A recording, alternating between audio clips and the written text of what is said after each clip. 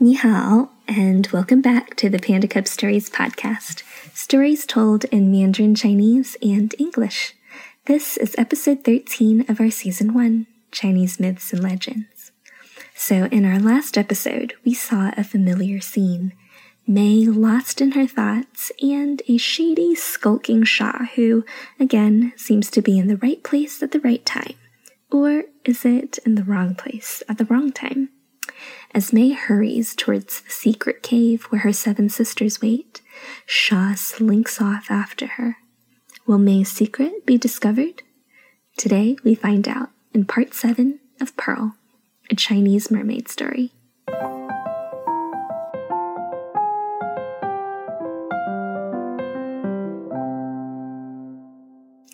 Chapter 19, 第19章 Shadow, 影 Sha's search for wine had ended.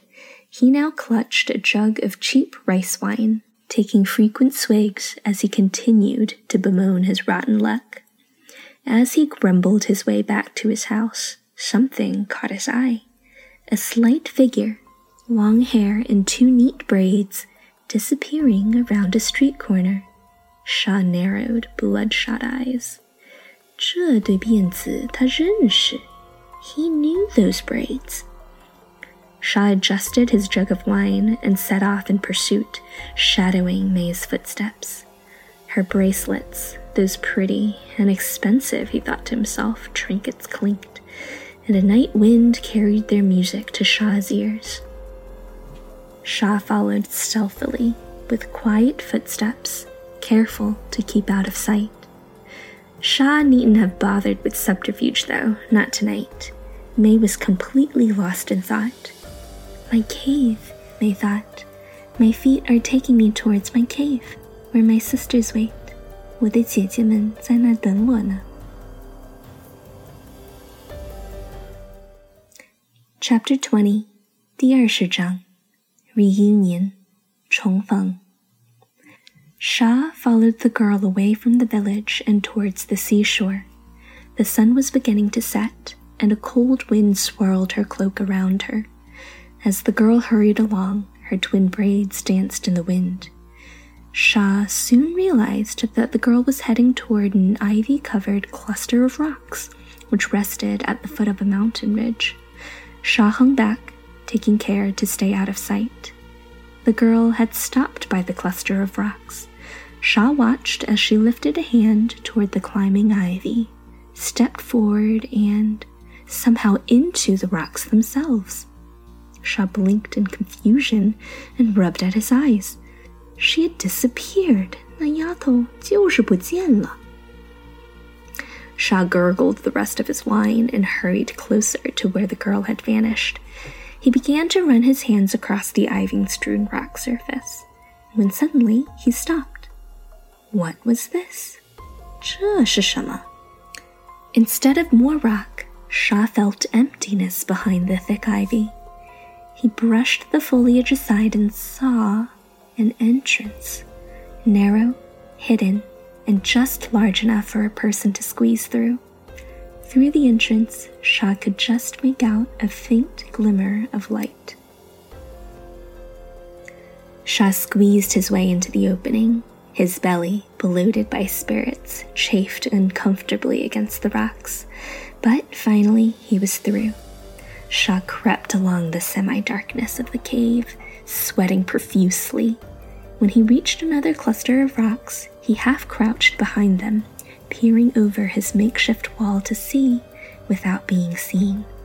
Sha stared at the scene before him. It looked as if the girl was sitting, somehow, at the center of a large crystalline pool.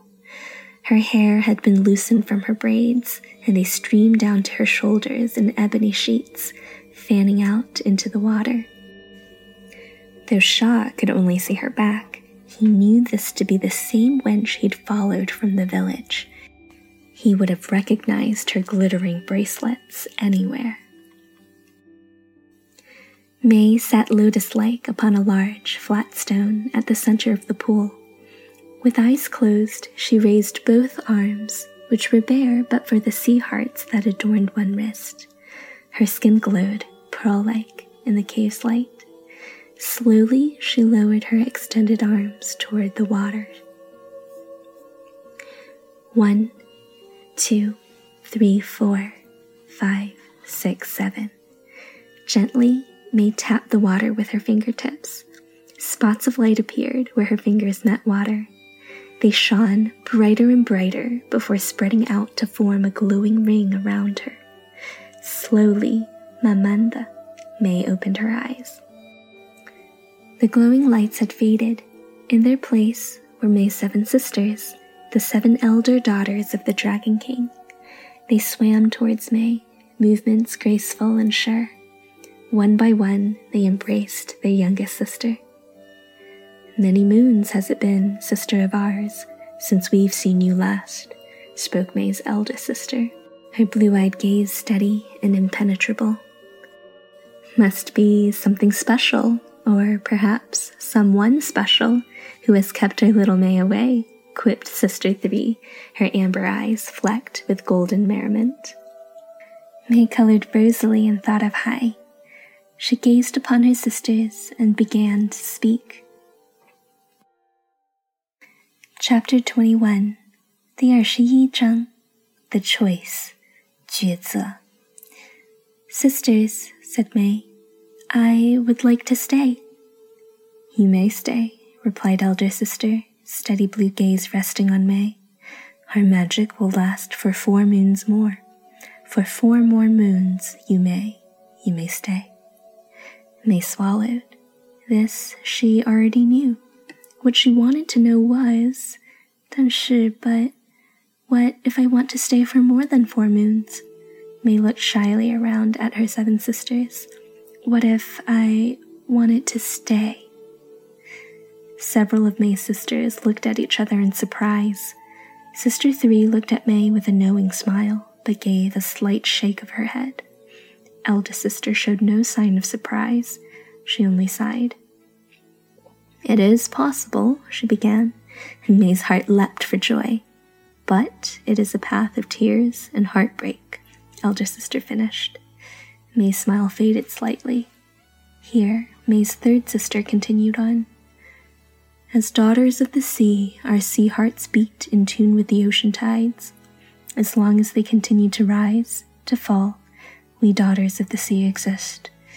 And like the ocean tides, we may visit land to see its wonders and marvel at its beauty."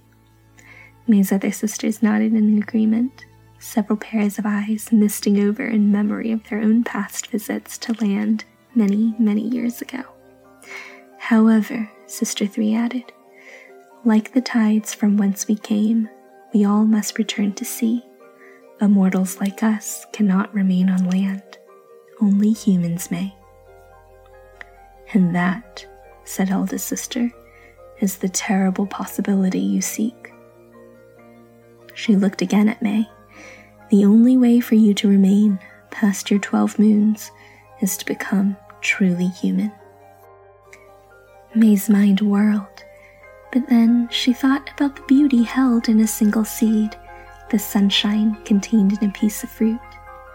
She thought of the tales the villagers told, recreated and told anew, and she thought of Hai's quiet smile and steady hands. Her decision was made, had already been made perhaps, the very first night she decided to leave. "I choose this," May told her sisters, sea-storm eyes as steady as they had been on that very first night. 我选择成为人类. Please, tell me how. May's sisters looked at each other.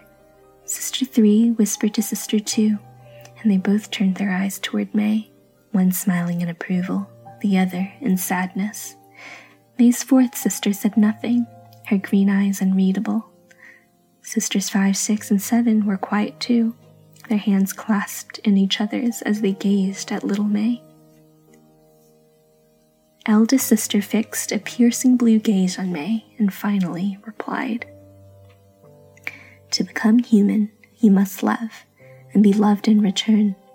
To become fully mortal, both you and the one who loves you must choose to surrender your immortality.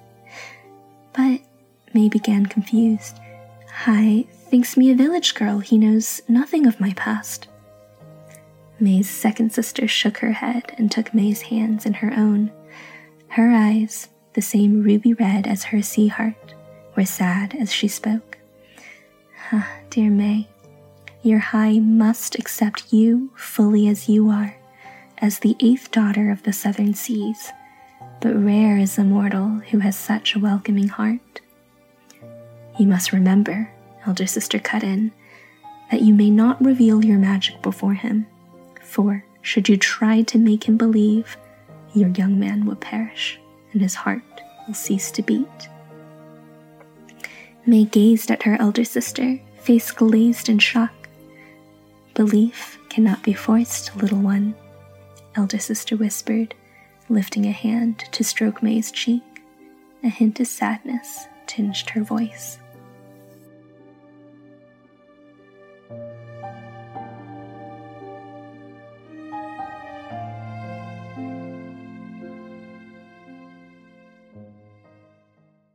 How, 听众们, that was our story for this week. A bit of a sad note to end on. For what will May do? Should she risk Hai's life by revealing her secret, or should she give up on becoming human and return to the sea once her 12 moons on land are up? And what's up with that dastardly Sha? I almost forgot that he was sneak listening in the cave corner. To find out, tune in next time to find out more in part 8 of Pearl, a Chinese mermaid story. And lastly, a note.